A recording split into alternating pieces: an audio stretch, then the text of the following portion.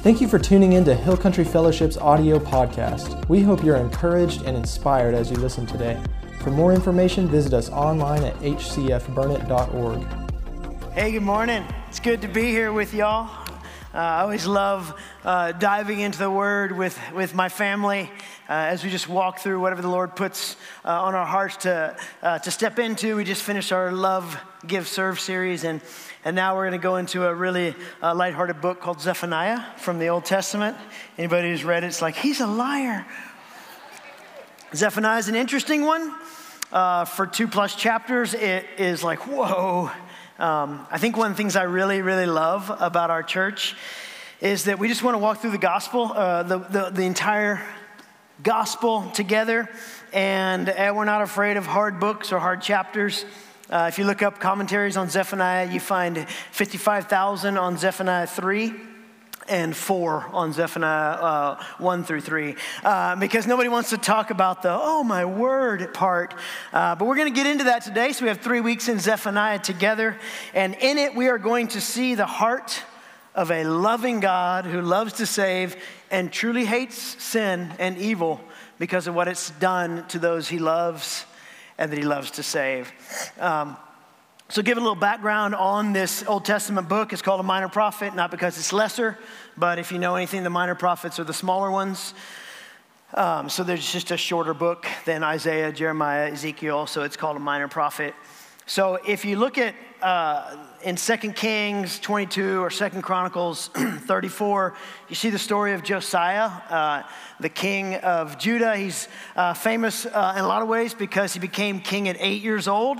I have a 9-year-old. I cannot imagine him running my country. And then last night I was like, well, maybe I can't. No, I won't say anything. No, it's terrible. Terrible. I'm coming to the altar. So his dad and granddad were evil. His dad was so bad they assassinated him so they could have an 8-year-old king. That's how bad his lineage was right there. So at 8, he becomes king. At 16, he began to pursue God. There was something stirring in him. It's very likely that early on in his reign that Zephaniah wrote what we are going to read today. And maybe something in that 8 years was sparked by the words of Zephaniah, which are hard. So we're going to take these 3 weeks and we're going to study this very loud Old Testament book. And the series is titled Hidden, as you would have seen on the screen. And the big idea today is that nothing can remain hidden. Judgment comes.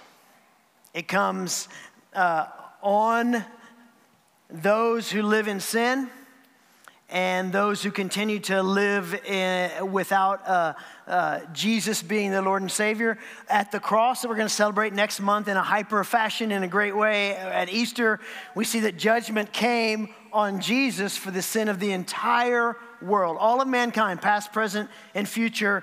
Sin was satisfied, the wrath of God satisfied with the judgment laid on Jesus so that we could all be saved, but we have to, of course, choose that. So judgment comes and sin still has consequences, but God always promises that he will respond to a humble heart and restore those who come to him with humility, in repentance, arms open, eyes up, understanding that he's the only one who can. Hidden. It's interesting because nothing will remain hidden, but at the same time we're hidden and protected and kept safe, covered in God if we so choose. If Jesus is our Savior, we're hidden there, and only we can remove ourselves from that covering at any time. And even in the midst of the punishment that they fully deserved that Zephaniah was writing about, he brought them hope that only God can bring. We're going to hear about it a little more focused in week 3, but this week and next week we're going to see what God's heart is, even in the midst of hard and harsh words. God's grace is still given to anyone who wants to accept it. So Zephaniah is calling God's people to this relentless hope in the God of justice and joy. And I love the God of justice because Jesus took my punishment. So the justice side of this holy God who can't be in the presence of sin was satisfied on Jesus at the cross so that I could step into the joy of knowing God, of being set free, of not having sin have a hold in my life, and of having a hope and a future. But hard words can still sting a little bit, which is why today is called tough love. And a lot of us have heard that term over the years. Some of us grew up in those kinds of homes, and it's like, I think the tough is more important than the love to you, for those of us that grew up in those homes. But what it is, hey, this is big stuff. So hear me, because I want to save you. The love part always overrides the hard part or the tough part when it comes from God. And you know what? Accountability is not a bad thing at all. A lot of people are like, accountability is so mean. No, maybe you just need to hear it. I mean, I've been there in my life too. When it's like, wow, you're picky. And it's like, well, but you're sinning. I'm like, yeah, but you're still picky. So we're going to read this long chapter together real quick. And then we're going to tear some of it apart together. So it's, 17, 18 verses. 18. Okay, that's good. All right. So we're going to read this together. I'm reading in the NIV today. It says, the word of the Lord came to Zephaniah, son of Cushi, son of Gedaliah. I'm just saying it like I mean it. The son of Amariah, I got that one. Son of Hezekiah. So the great King Hezekiah was his great-great-granddad. So he's related to Josiah as a distant cousin. During the reign of Josiah, the son of Amon, king of Judah, I will sweep away everything from the face of the earth, declares the Lord. I will sweep away both men and animals. I will sweep away the birds of the air and the fish of the sea. The wicked have only heaps of rubble when I cut off man from the face of the earth, declares the Lord. I will stretch out my hand against Judah and against all who live in Jerusalem. I will cut off from this place every remnant of Baal, the names of the pagan and idolatrous priests, those who bow down on the roofs to worship the starry host, those who bow down and swear by the Lord and who also swear by Molech, those who turn back from following the Lord and neither seek the Lord nor inquire of him. Be silent before the sovereign Lord, for the day of the Lord is near. The Lord has prepared a sacrifice. He has consecrated those he has invited. On the day of the Lord's sacrifice, I will punish the princes and the king's sons, and all who clad in foreign clothes. On that day, I will punish all who avoid stepping on the threshold, who fill the temple of their gods and with violence and deceit. On that day, declares the Lord, a cry will go up from the fish gate, wailing from the new quarter, a loud crash from the hills. Wail, you who live in the market district. All your merchants will be wiped out. All who trade with silver will be ruined. At that time, I will search Jerusalem with lamps and punish those who are complacent, who are like wine left on its dregs, who think the Lord will do nothing, either good or bad. Their wealth will be plundered, their houses demolished. They will build houses but not live in them. They will plant vineyards but not drink the wine. The great day of the Lord is near and coming quickly. Listen, the cry on the day of the Lord will be bitter, the shouting of the warrior there. That day will be a day of wrath, a day of distress and anguish, a day of trouble and ruin, a day of darkness and gloom, a day of clouds and blackness, a day of trumpet and battle cry against the fortified cities and against the corner towers. I will bring distress on the people, and they will walk like blind men because they have sinned against the Lord. Their blood will be poured out like dust and their entrails like filth. Neither their silver nor their gold will be able to save them on the day of the Lord's wrath. In the fire of his jealousy, the whole world will be consumed. He will make a sudden end of all who live in the earth. Whoa.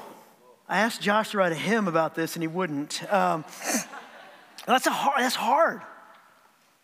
Like, that's in the Holy Scriptures. That's in the word of the Lord for us. That's in this word that is alive. This is the narrative of Jesus Christ from Old Testament to New. And certainly Zephaniah can feel like gloom and doom, especially this chapter. And then I think next week is a little harder. Personally, don't worry, come. But at the same time, we do see the passionate and pursuing heart of the Father who deals with the wickedness of sin and evil to save his people. I mean, he says, hey, I don't want you to remain there, so I'm telling you what will come should you live in that. Zephaniah's name actually means the Lord has hidden, or the Lord who hides. And like I said earlier, we can have this hiddenness of stuff that gets seen and shown and highlighted, or we can hide ourselves in God. I can run and hide when I'm living wrongly, or I can run and hide under the shadow of the Almighty. Those are my choices. And there's no in between. You know, we have this picture of like a mother hen or birds with their wings. I'm not really a bird guy, but I know they cover, so that hiddenness that is safe, that's what he wants for us. Hey, Zephaniah, your name is, the Lord has hidden. And I want to save people so that I can be their Lord, so they can hide in safety under me. Not hide from a lost world, but hide in safety to live out their lives for the sake of the gospel. And we have this dilemma in life where you have to live a righteous life in order not to be judged for sin, but you can't do it. So there's this crazy eternal dilemma. I can't do it. And so you're going to judge sin. And he says, but here's the thing. Just accept my son and his righteousness becomes yours. That's what happened at the cross. That's the great exchange in 2 Corinthians 5:21. He took all of the sin in my life and he put it on his back. And then he said, here's all of my beauty and righteousness, Scott. All you have to do is accept the gift, open it, and live out of that.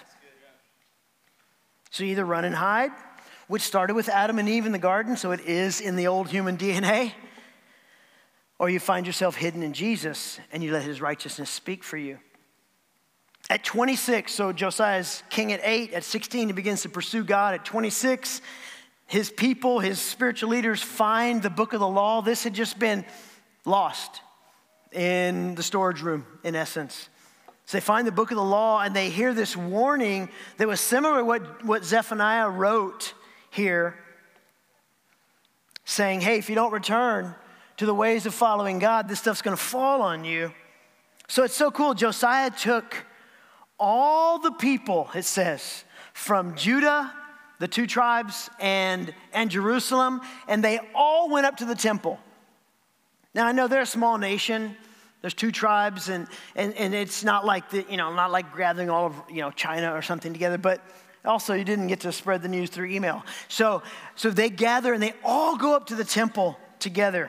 From the greatest religious and political leaders to the lowliest person in the nation, they all gathered and went up together. And they humbled themselves at the temple of the Lord. They knelt together. They were broken before God.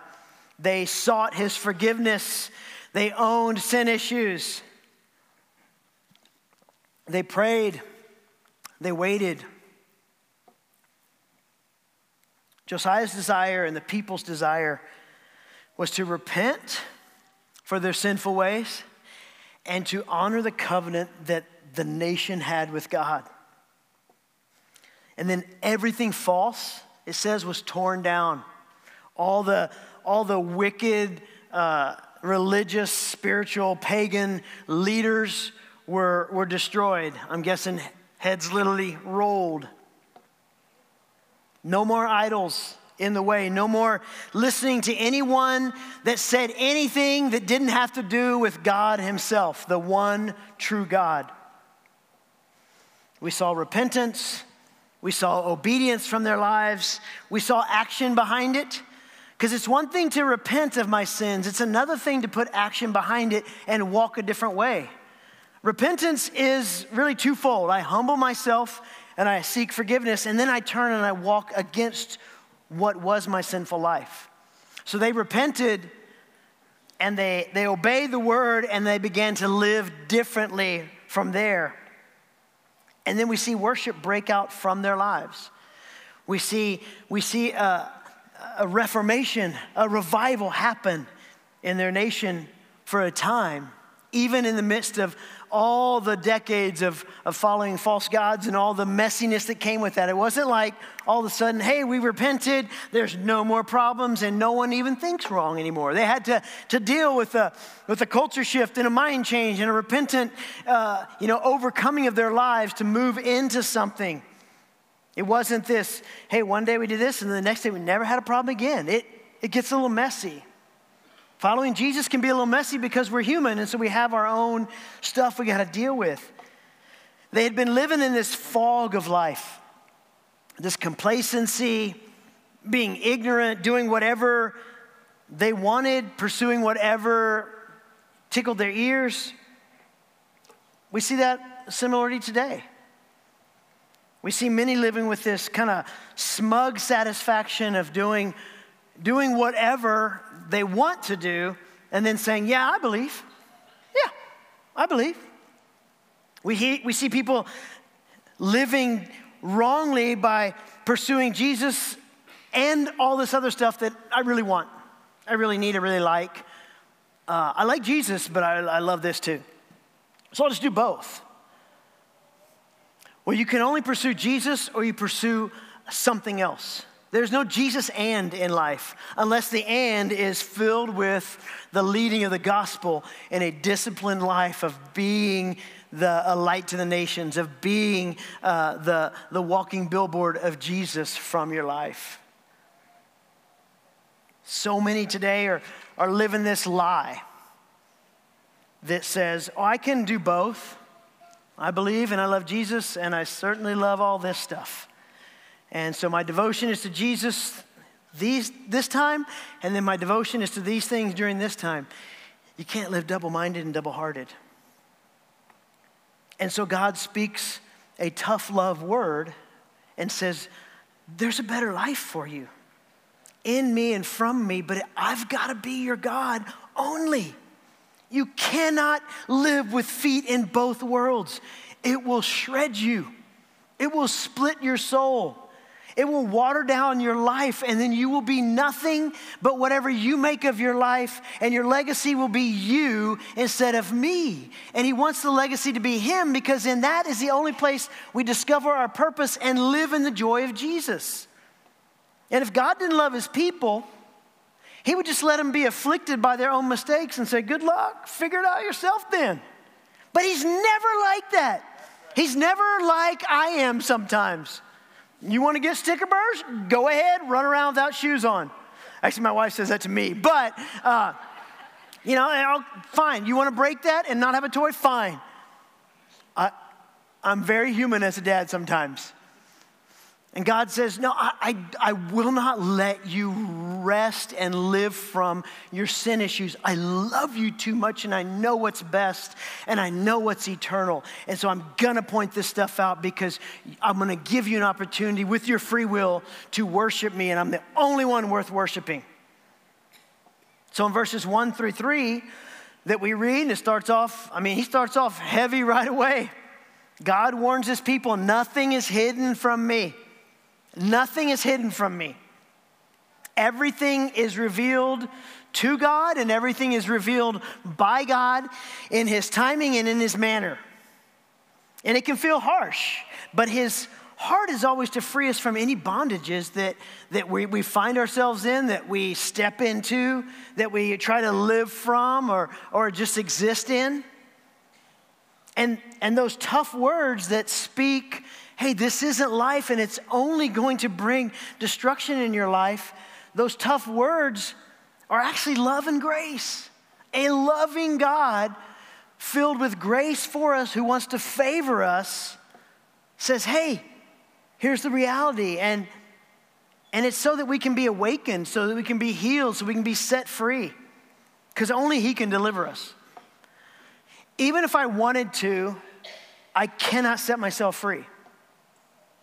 And if I wanted to set myself free and I thought I could do it, then I'd just be digging a deeper grave or putting up more bars in my prison. We've got to be honest before the Lord, because that's when healing comes. I am stuck here. I am doing this. I am thinking this. I am living in this way. Help me. Help me is one of the most honest, powerful prayers you could ever pray. I love the guy talking to Jesus. I believe, help my unbelief. That's such a prayer. It applies to every one of us. I believe, help my unbelief. I love you, I'm stuck here, help me, God. And he says, I can work with that. I can work with that. But if it's like, I love you, I got this. He's like, ooh, let me read Zephaniah over you. Verse 7 says to be silent before the Lord. He's saying, hey, meditate, pray, listen. Don't just run and act and do right away. Stop. Take some time. Be still and know that I am God. By the way, it means you're not. Let God take the reins. Center your life and your focus on him. This is true humility. When I stop and I pray and I go, speak to me, say what you need to say to me. That's true humility. And when we're humble before God, James tells us that we are fully empowered by him with our humility. A place of kneeling and hands up and looking up and saying, I can't do this, is powerful. It's powerful. And James, in James chapter 4, he writes this New Testament passage that is just wild. I mean, James is a straight shooter and he gets all the stuff in minimal words and verses. And he's really telling us that the same issues that exist today are the ones that Zephaniah and them were dealing with back then. Starts off in verses 1 through 5. And he's talking about these things that plague humanity. And he says, what causes fights and quarrels among you? Don't they come from your desires that battle within you? You want something but don't get it. You kill and covet, but you cannot have what you want. You quarrel and fight. You do not have because you do not ask God. And when you ask, you do not receive because you ask with wrong motives, that you may spend what you get on your own pleasures. You adulterous people, James says, don't you know that friendship with the world is hatred towards God? Anyone who chooses to be a friend of the world becomes an enemy of God. Or do you think the scripture says without reason that the Spirit he caused to live in us envies intensely or is jealous for you? Those are hard words. It sounds like Zephaniah wrote them. It's in the New Testament. And with all the pointed hardness of those tough love words, there's still a remedy. Because God loves to heal and restore us. Listen to verses 6 through 8 with me. They're going to be on your screen. But he gives us more grace. That is why the scripture says, God opposes the proud, but gives grace or gives favor to the humble. Submit yourselves then to God. Resist the devil, and he will flee from you. Come near to God, and he will come near to you. That's real revival. Humbly come near to God and say, I cannot do this. I am stuck here. I need your help here. You're the only one. So I humbly come before you and I submit my life to you. And God says, I favor that. I pour grace on that. That's real revival. I come near to God with a humble heart, and he comes near to me. And then verses 14 through 18 of Zephaniah that wraps up this first chapter, we see that God always works to destroy sin because he hates it. From Genesis 3:15, where the promise is made that he will make a way where there is no way, to the Old Testament books like Zephaniah that speak some hard things, to the cross, where the perfect creator who became a human to save us is crucified, is executed because of our sins by us, to the book of Revelation that says one day the curtain will come down on this brokenness, and those who believe in me will forever live in eternity perfect with me. That's what God is doing. He is destroying sin in our lives. He is bringing light into darkness where darkness cannot overcome it. And he's saying, follow me with a humble heart. It's always about defeating sin, defeating the enemy, and saving the ones he loves.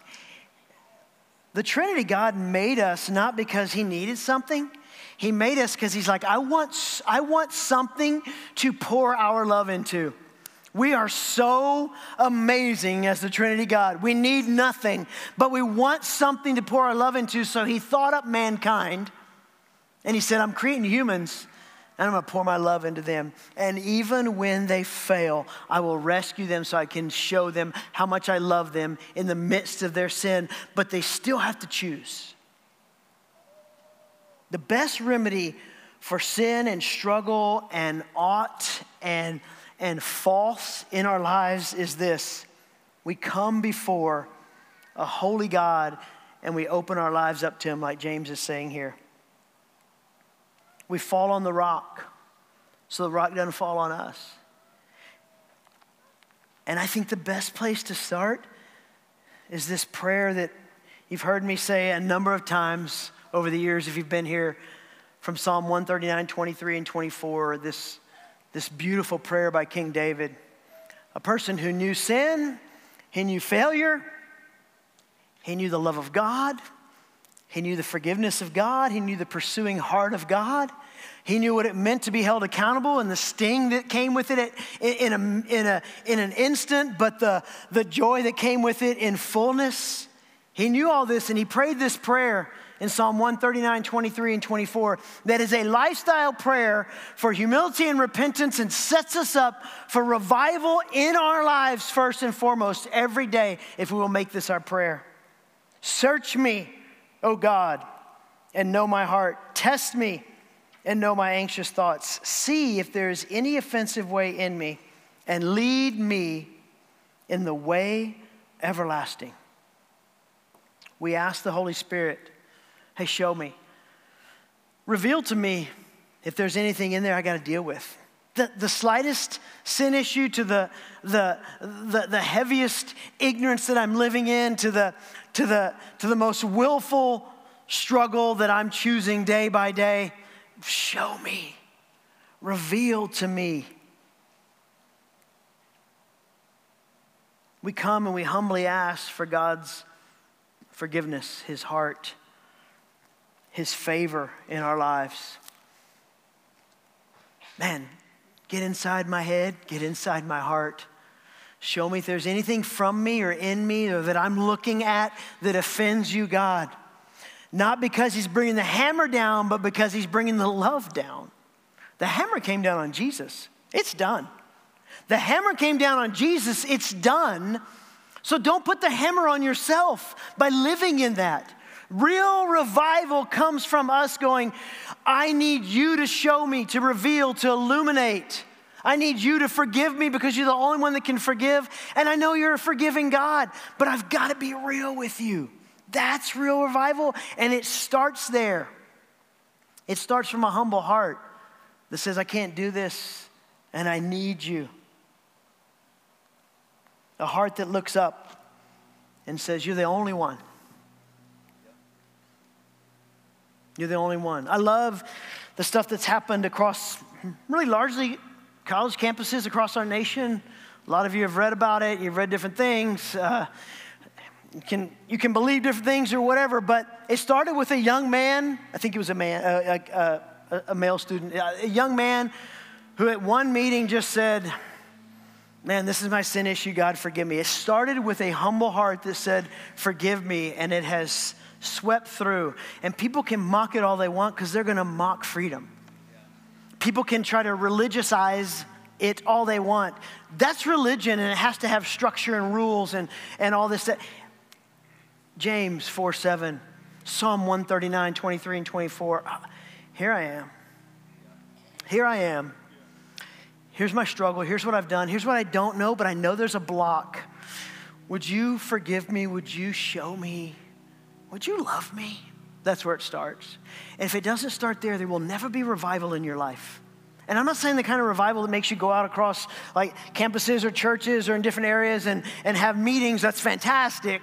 I'm talking about the revival in your life that says sin will not have a place in my life and Jesus will have the only place in my life. That's revival. That Jesus, you're it. I just look to you. I love the old hymn. Turn your eyes upon Jesus. Look full in his wonderful face. And the things of earth will grow strangely dim in the light of his glory and grace. Eyes up, and let his glory and grace just flood down. He longs to forgive, to bless, to favor, and to shower you with his love. But you got to be real. Would you stand with me? We're going to sing a number of songs here to close the service. And I'm just going to encourage you to come to the altar. Just come. Whatever it is, whether you're seeking or you're repenting or you're being broken or you just want maybe some set-aside moment with him in a way that says I'm putting action behind my obedience and my humility. Just come up here. And if it gets too full up here, just get behind him. But as we worship these next 3 songs, just turn your heart over to God. God, you are worthy, and you are holy, and you are gracious and loving. Heal us today.